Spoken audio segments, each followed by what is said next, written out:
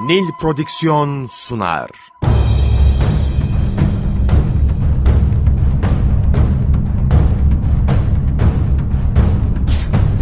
Günaha bulanmış hayatlar, kaybolmuş benlikler, çorak gönüller, onunla yeniden hayat buldu. Karanlığın ortasında doğan güneş, çöle inen nur, bir rahmet peygamberi. Hazreti Muhammed sallallahu aleyhi ve sellem, Efendimiz.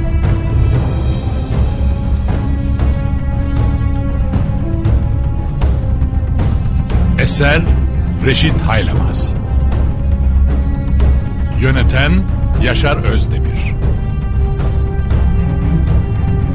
Kurgu Soner Can. Müzikler Brian Keane ve Ömer Faruk Tekbilek. Gönül tahtımızın eşsiz sultanı Efendimiz.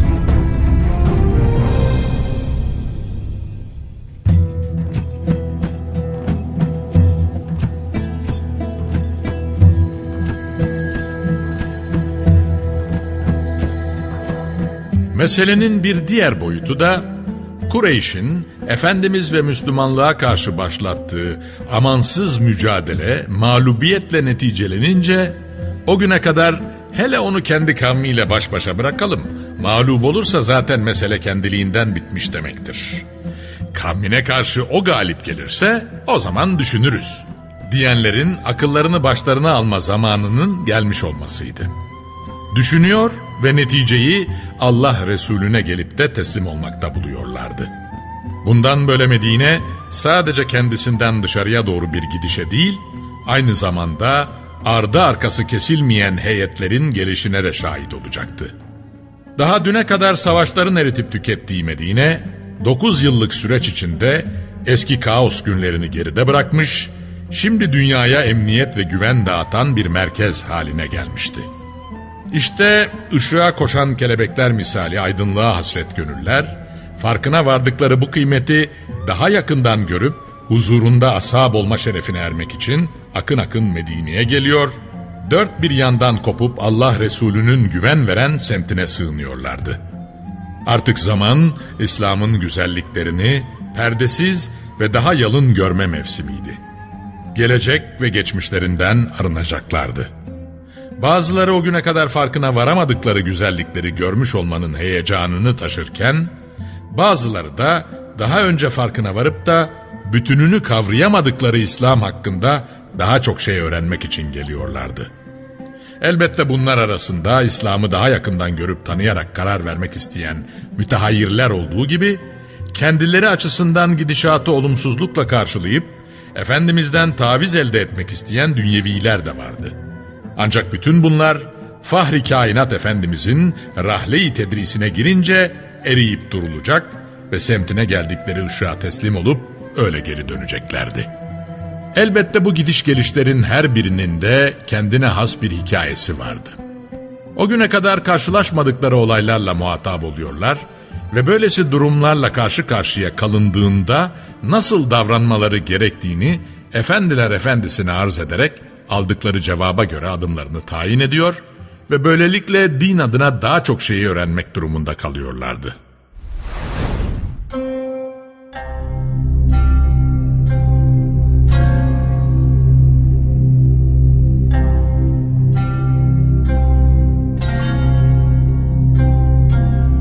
Etraflarında huzursuzluk çıkaran ve vaat ettikleri cizyeyi vermekten imtina eden Beni Temim'e 50 kişilik bir süvari birliğiyle gönderilen Uyeyne İbni Hısn, geceleri yol alarak geldiği Beni Temim diyarından 21'i kadın, 30'u da çocuk olmak üzere toplam 62 kişilik esirle Medine'ye dönmüş ve bu hadisenin üzerinden çok geçmeden Beni Temim, Akra İbni Habis, Utarit İbni Hacib ve Zibrikan İbni Bedr gibi reisleri başlarında olduğu halde Medine'ye gelerek Efendimizle konuşmak istemişti.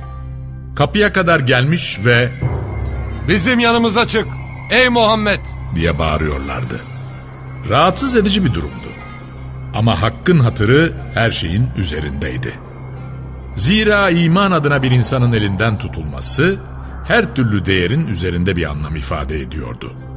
Onun için Efendimiz sallallahu aleyhi ve sellem onları karşılamak için dışarı çıktı. Onu görür görmez, "Biz sana büyüklüğümüzü göstermeye geldik. Bakalım hangimizin şerefi daha yüksek? Yeter ki sen şairlerimizle hatiplerimize izin ver," diyorlardı. Garip bir durumdu.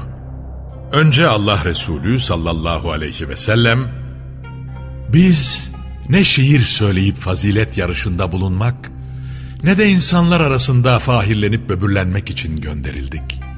Madem öyle, buyurun," diyecekti. Derken aralarından birini öne çıkarmış ve kendilerini yere göğe sığdıramayan ifadelerle fazilet yarışına girişmişlerdi. İstenmeyen bir durumdu. Ancak adamların başka bir dilden anlayacakları da yoktu. Ve Efendimiz sallallahu aleyhi ve sellem yanında bulunan Sabit İbni Kays İbni Şemmas'a dönecek ve "Kalk ve bunlara cevap ver," diye seslenecekti.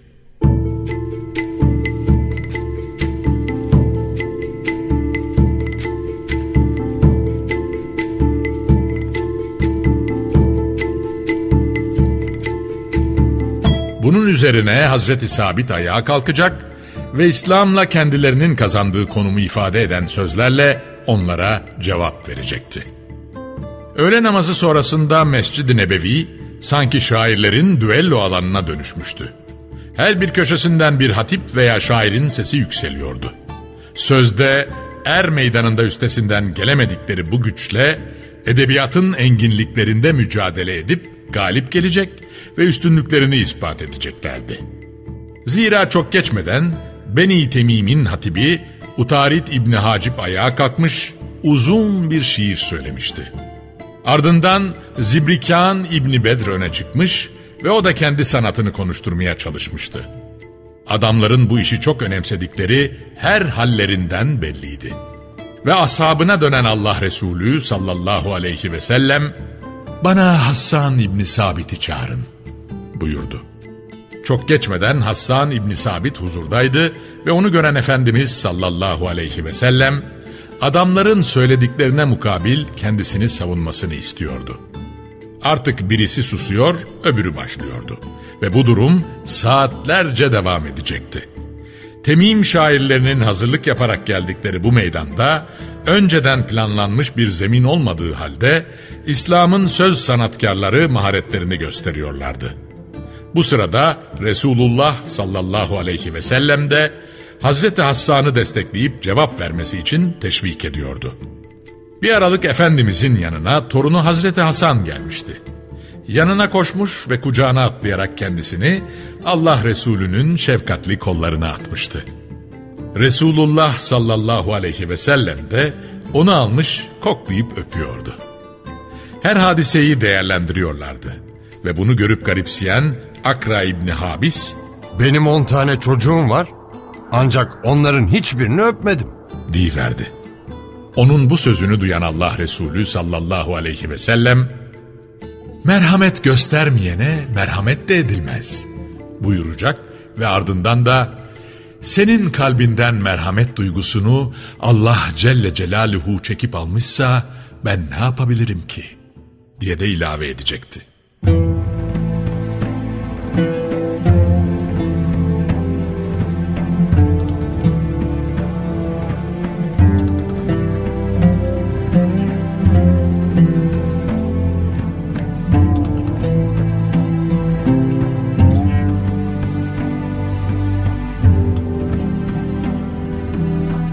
Akra İbni Habis için her hadise, kalbini biraz daha yumuşatan önemli birer mesajdı.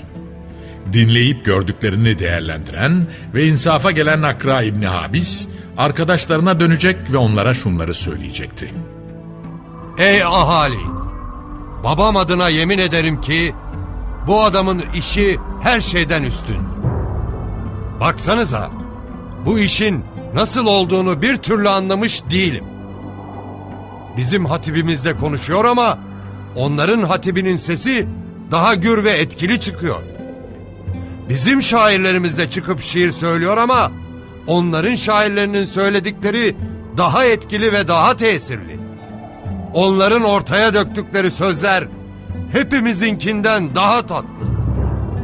Belli ki Akra İbni Habis için zaman gelmişti. Efendimizin yanına yaklaştı ve "Ben şehadet ederim ki Allah'tan başka ilah yoktur ve sen de onun Resulüsün" deyiverdi. Söz erbabına sözle mukabele işe yaramıştı. Ve Efendimizin sevinci yüzünden okunuyordu. Zira onu heyette bulunan diğer insanlar takip ediyordu. Artık Beni Temim heyeti de gelip teslim olmuş ve yeni bir hayata adım atmıştı. Bunun üzerine Allah Resulü sallallahu aleyhi ve sellem onlara hediyeler verecek ve esir alınan kadın ve çocuklarını da kendilerine iade ederek onları Medine'den uğurlayacaktı. Ne düşüncelerle Medine'ye gelen bir heyet daha insafa gelmişti. Çok yönlü bir kazancın neticesinde iç huzurunu da elde etmiş olarak Temim yurduna geri dönüyorlardı.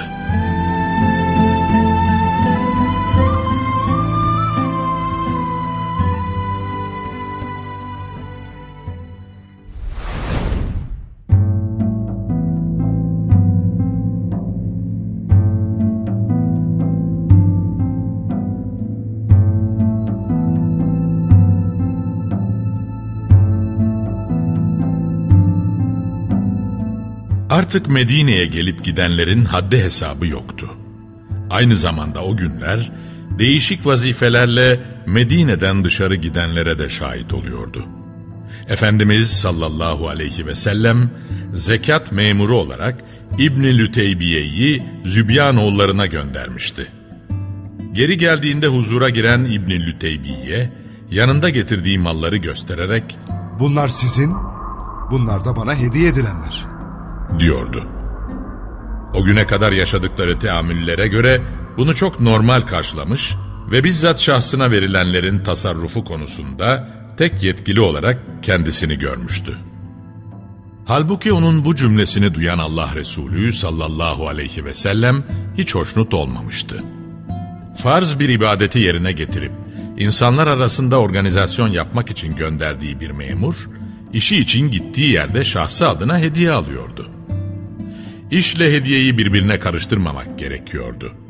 Zira hediyelerin ağırlığı nispetinde insan fıtratının baskı altında kalma ihtimali vardı ve makama verilenler yine makam adına kullanılmalıydı. Belli ki herkesi bir arada bulabileceği müşterek bir zaman kolluyordu. Ve derken ashabına yine namaz kıldırmış, onlara dönerek hamdü senada bulunmuştu. Belli ki yine onlara vereceği mesajları vardı. O günkü nasihatını yapıp konuyu İbn-i Lüteybiye'nin söylediği söze getirdi. "O memurlara ne oluyor ki?" diye başladı sözlerine. "Ben bir insanı zekat memuru olarak gönderiyorum ve o gelip bana bu sizin, bu da bana hediye edilenler diyor. Söyler misiniz? O şahıs şayet babasının veya annesinin evinde oturup bekleseydi bu hediyeler ona gelir miydi? Muhammed'in nefsi yeddi kudretinde olana yemin olsun ki sizlerden birisi böyle bir şeye nail olur da onu alırsa kıyamet gününde o aldığı şey boynuna dolanır da deve ise böğürerek, sığırsa möğürerek ve koyunsa meleyerek ona ıstırap olur." Tüyler ürperten ikazlardı bunlar. Ve Sultanlar Sultanı bu beyanlarının ardından ellerini koltuk altları görününceye kadar yukarılara kaldırmış, "Allah'ım, ben tebliğ vazifemi yerine getirdim mi?" diye Rabbine nida ediyordu.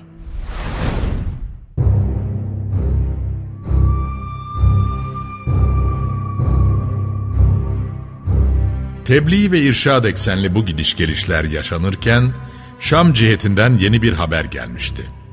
Hristiyan Araplar Hirak'le mektup yazmış ve "Hani şu peygamberlik iddiasıyla ortaya çıkan adam vardı ya, işte o öldü ve arkadaşları da kıtlıktan kırılıyor.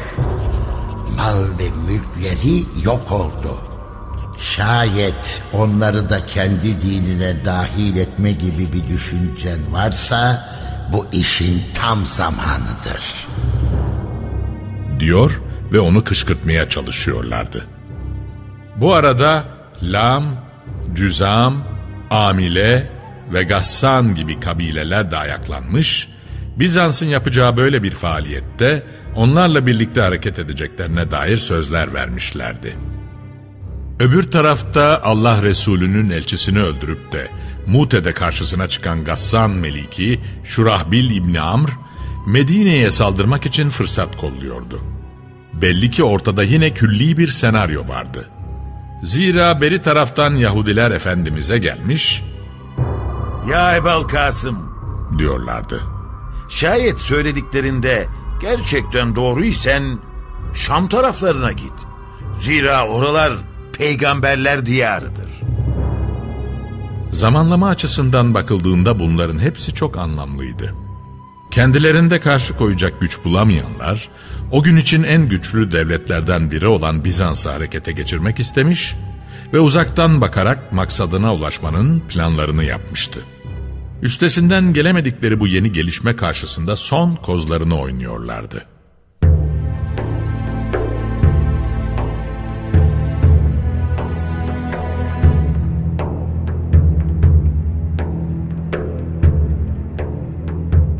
Bu sıralarda Şam cihetinden Medine'ye gelen bir kısım tüccarlar, Bizans'ın öncü kuvvetlerinin Belka'ya kadar geldiklerinin haberini getirmişlerdi.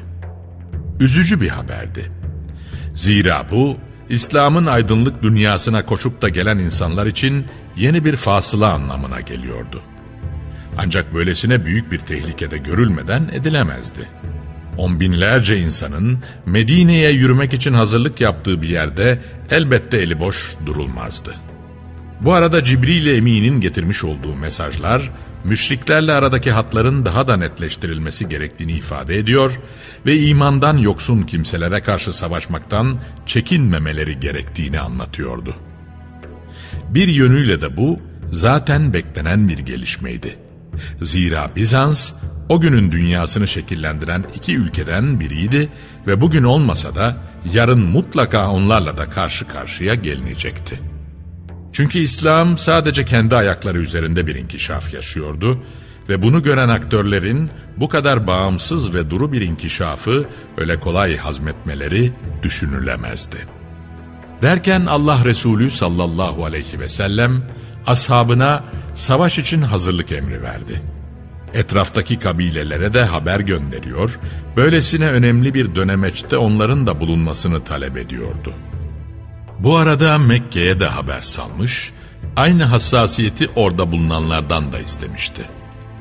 Önceki savaşlarında nereye ve ne zaman gidileceğini, hangi yolların kullanılıp kiminle savaşılacağını belli etmeyip gizli tutarken, bu sefer hedefi de atılacak adımları da açıktan tayin ediyordu.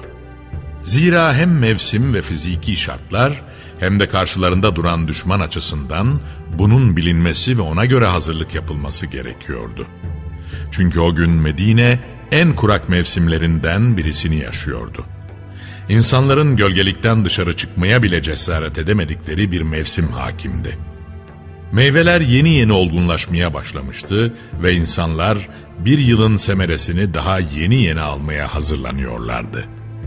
Dışarıda yakıp kavuran bir güneş, bağ ve bahçelerde ise cezbeden bir gölgelik vardı. Onun için bazı insanlar açıktan tavır almış ve "Bu sıcakta da savaşa gidilir mi?" diyorlardı. İmdada yetişen Cibril Emin, onların bu sözlerini tekrarlayarak, cehennem ateşinin bu sıcaktan çok daha şiddetli olduğunun haberini getirecekti.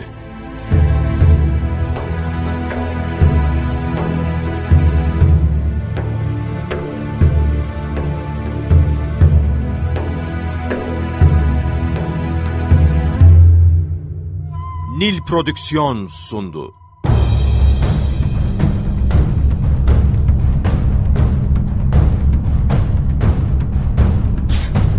Günaha bulanmış hayatlar, kaybolmuş benlikler, çorak gönüller, onunla yeniden hayat buldu.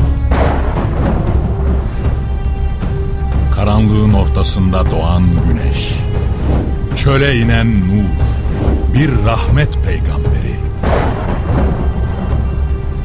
Hazreti Muhammed sallallahu aleyhi ve sellem